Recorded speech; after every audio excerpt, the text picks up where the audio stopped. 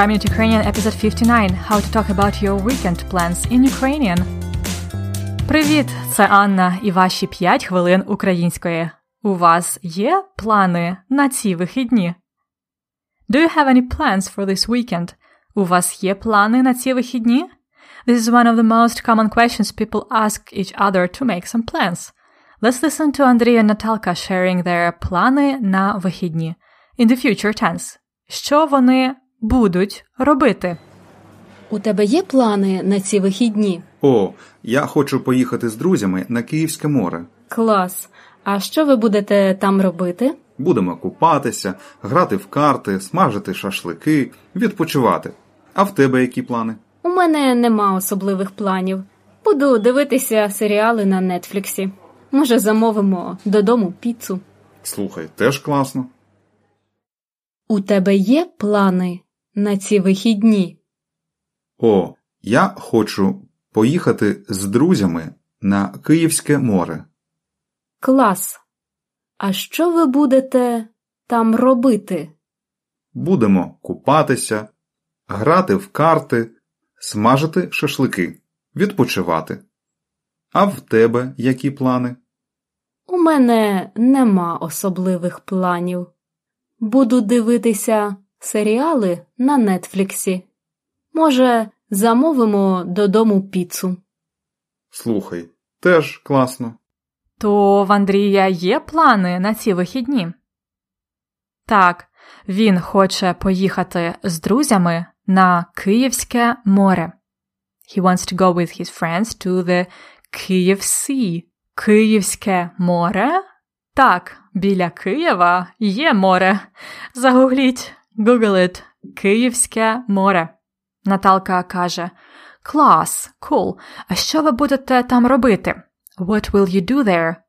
Що ви будете робити? Це майбутній час. It's very easy to talk about future in Ukrainian. All you need to do is conjugate the verb бути like this. Я буду, ти будеш, він буде, ми будемо, ви будете, вони будуть. And then after, just add the infinitive form of the action you want to say in the future.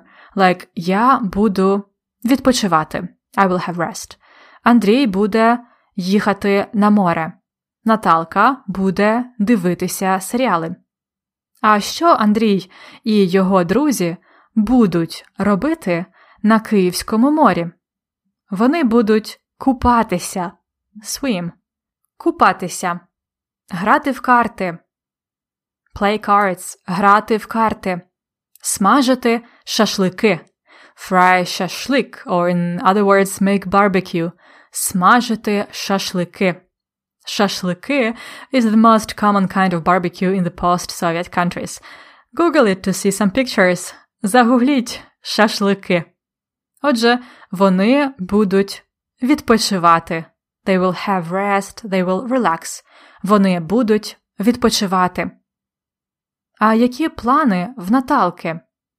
У неї немає особливих планів. Вона каже, у мене нема особливих планів. I don't have special plans. У мене нема особливих планів.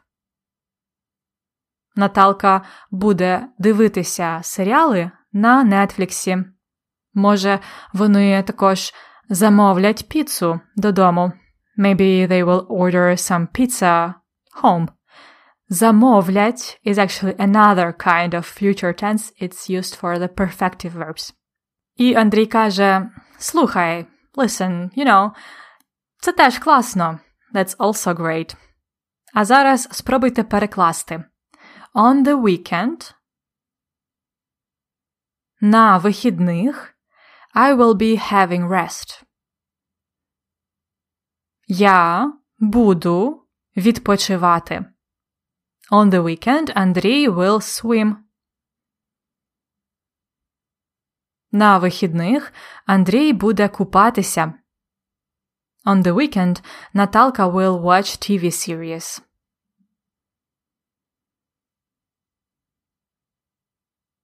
На вихідних Наталка буде дивитися серіали. What will you do on the weekend? Що ви будете робити на вихідних? In plural. Or що ти будеш робити на вихідних? In singular. То що ви будете робити на вихідних?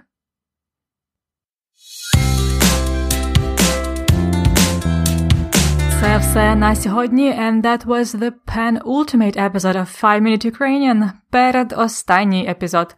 Next time, in the last episode, ми будемо прощатися. We will be saying goodbye. As always, you can find the dialect transcript, translation, list of phrases and one-pager of exercises in the premium lesson notes. А зараз слухайте розмову ще раз. До побачення! У тебе є плани на ці вихідні? О, я хочу поїхати з друзями на Київське море. Клас!